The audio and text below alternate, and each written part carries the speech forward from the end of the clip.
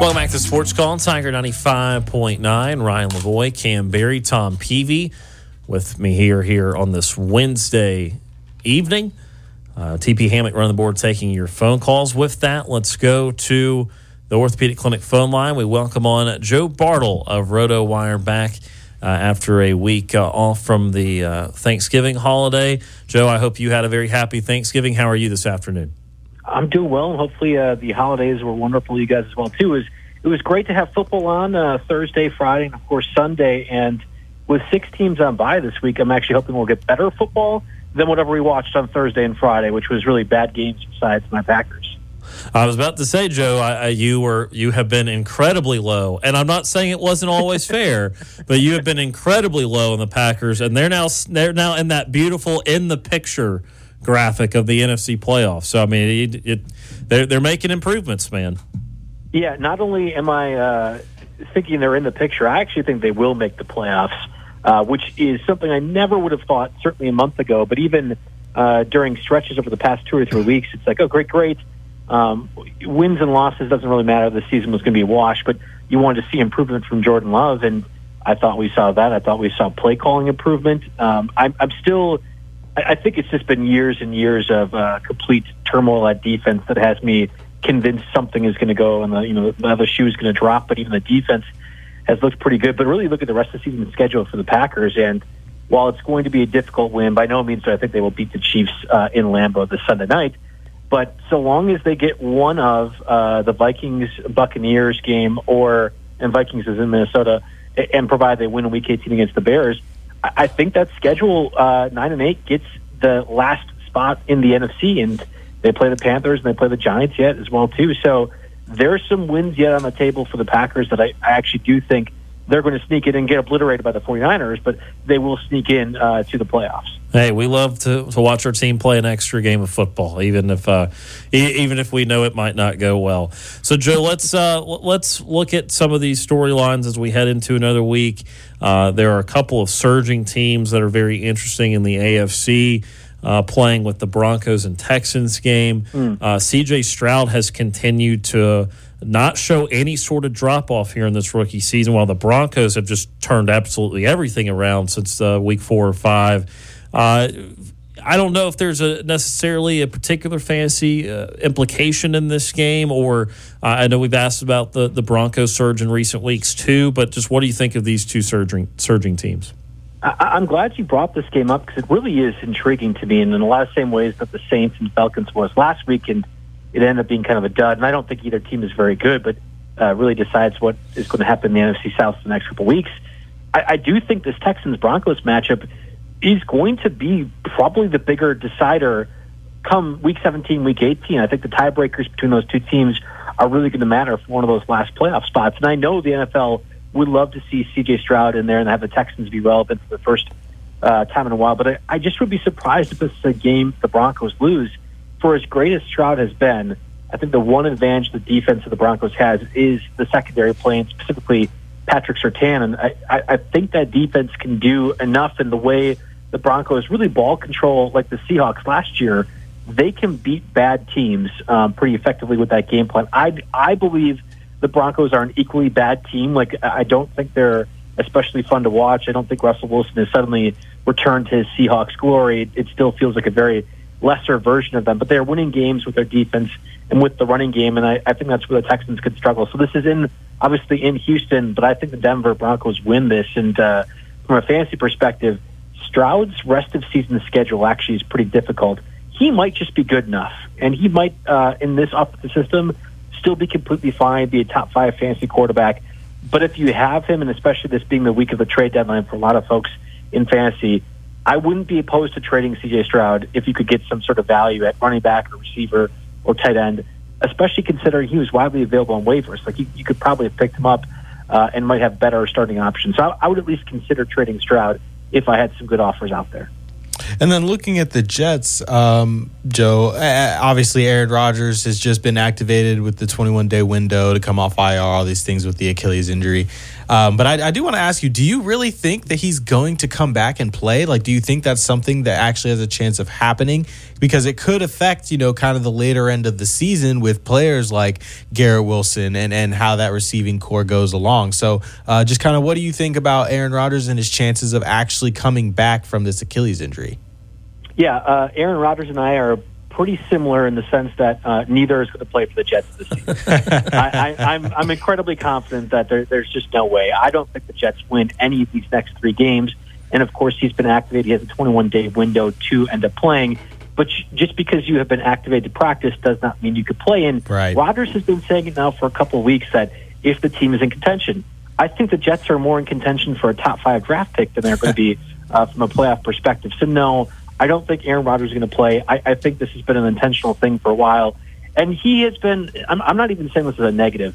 Rodgers, really throughout the duration of his career, but especially the latter stages, like 30 and onward, has been very unique in finding ways to motivate players, motivate teams. And I can say this intimately as a Packers fan. I think this has been a motivational ploy to try to get the Jets to play better, to continue to rally around Zach Wilson, that there's going to be the cavalry is going to return at some point. And I would be worried as a fan of Aaron Rodgers if he were to try out there behind that offensive line with the injury that he had. But I think this is a motivational tactic, and unfortunately, they just rode with Zach Wilson for too long, and I actually think Tim Boyle is significantly worse than Zach Wilson. So, no, I don't think Rodgers plays this season. Unfortunately for fantasy managers, have Garrett Wilson. Jamar Chase is kind of in the same boat. They have the upside, to get 100 yards, to get a touchdown, to have some of that junk time production, but the ceiling, I should say, is completely handicapped now at this point in both those guys' players. Joe, I know that. Let's go to the game of the week here, taking place in the NFC between the Bucs and Panthers. No, I'm just kidding. The 49ers and Eagles.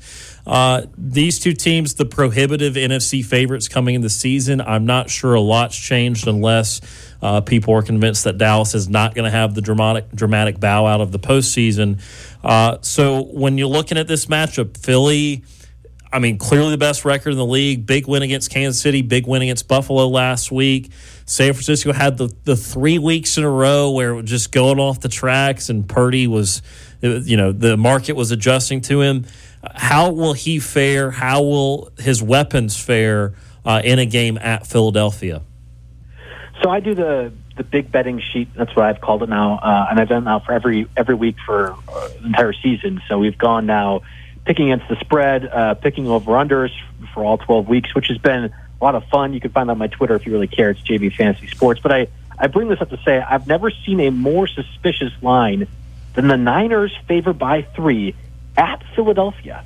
When Philadelphia has the best record, they just came off a great win against the Bills, who I actually thought that was another one where no idea why the market had the Eagles only 4-point favorites over Buffalo when Buffalo looked so bad, and the market ended up being correct for a lot of those instances.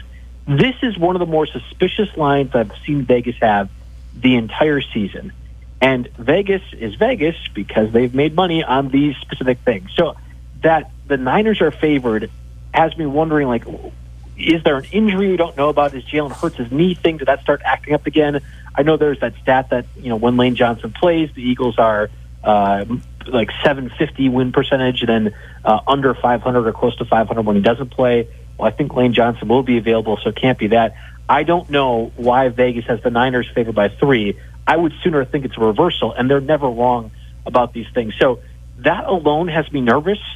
But just if I'm looking on paper, I understand the Eagles' defense. It hasn't been as good as past seasons, but it's still competent enough. It's got plenty of players, plenty of veterans, and the Eagles' offense is more than capable of attacking the Niners' defense. I know they look good with Chase Young now here, but they have warts as well too. So I'm shocked by this. I have picked the Eagles +3. I think the Eagles went outright.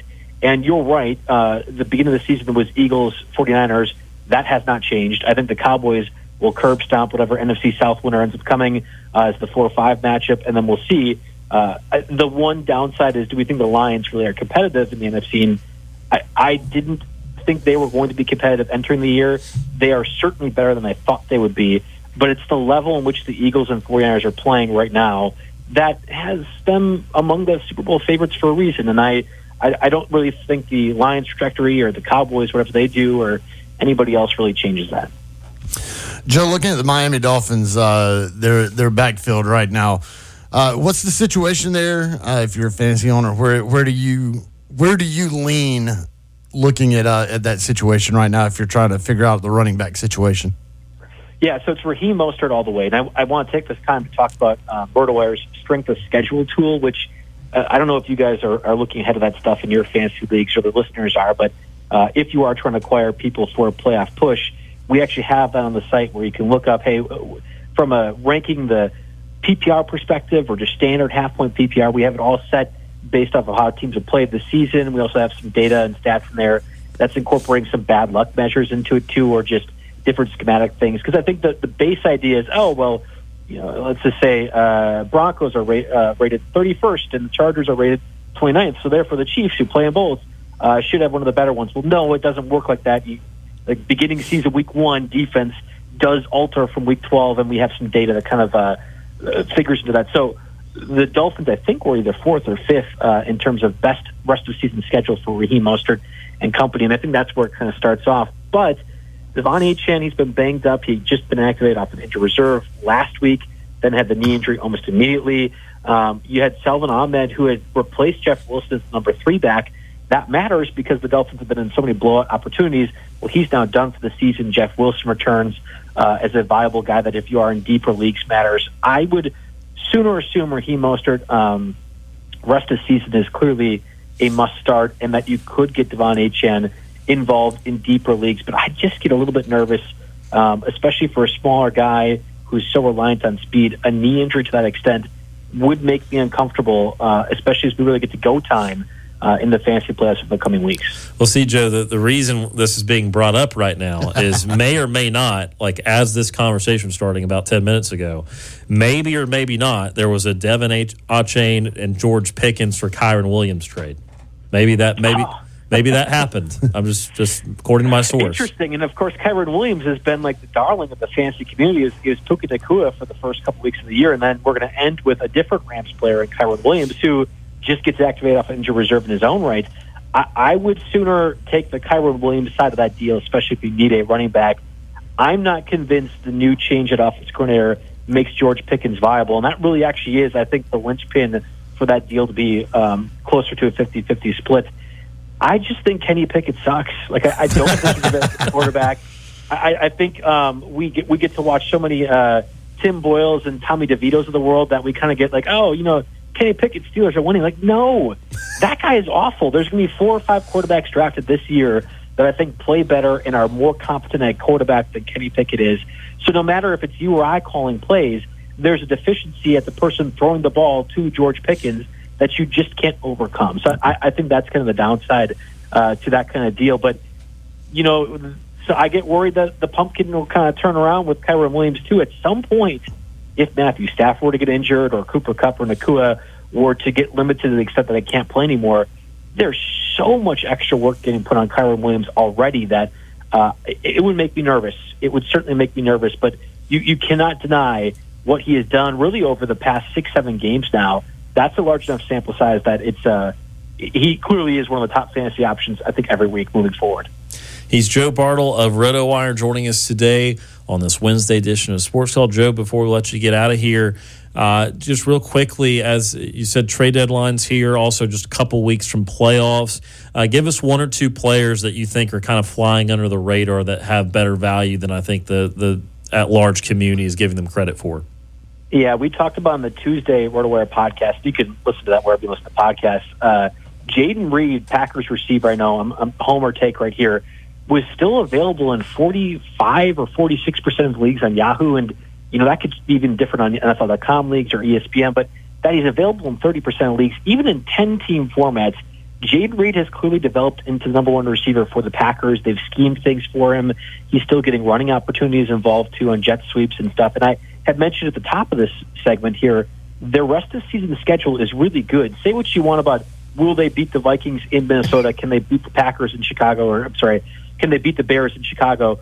those are still really good defensive matchups. The only one rest of the season that would really be concerning to me is this Chiefs matchup. Rest of the way, you can play Jaden Reed. I think you can play Christian Watson at times, Romeo Dobbs, but that's one of them certainly. And I think now, moving forward, Zach Moss becomes another fantasy-relevant option, too, with Jonathan Taylor likely sidelined for at least 2 to 3 weeks. He was available in at least, I think it was 45% of leagues prior to Tuesday when the news dropped. That probably changed now, too. But you can confidently start Zach Moss and say he will be a running back one on your team moving forward. He's Joe Bartel of RotoWire joining us today on Sports Call. Joe, again, how can our listeners find and consume all of your work at RotoWire? Yeah, we talked about JB Fantasy Sports on Twitter every Friday. I'm on SiriusXM Radio, channel 87, 8 to 10 p.m. Eastern. We're always talking game previews, player props as well, if you're into that. And then anywhere you listen to the podcast, it's the RotoWire Fantasy Football Podcast. Every Tuesday, we do the waiver wire stuff. A lot of like top names, like I mentioned, Jaden Reed, that are probably not available in your deeper formats. We definitely drill down in there. A.T. Perry, remember the name, could be the number one receiver for the Saints this week if Olave can't play, Rashid Shaheed can't play. That's a big match against that Lions defense. Probably a loser-leave town match for the playoffs, too. So a lot of different ways you can find my content. He's Joe Bartel of RotoWire joining us today on Sports Call. Joe, as always, we certainly appreciate the time. We wish you well in the Packers' endeavors. I know it's a tough one this weekend, but as you said, the Seahawks, Vikings starting to leak a little bit. So we wish your Packers well, and we'll talk to you again next week. All right. Thanks for having me on.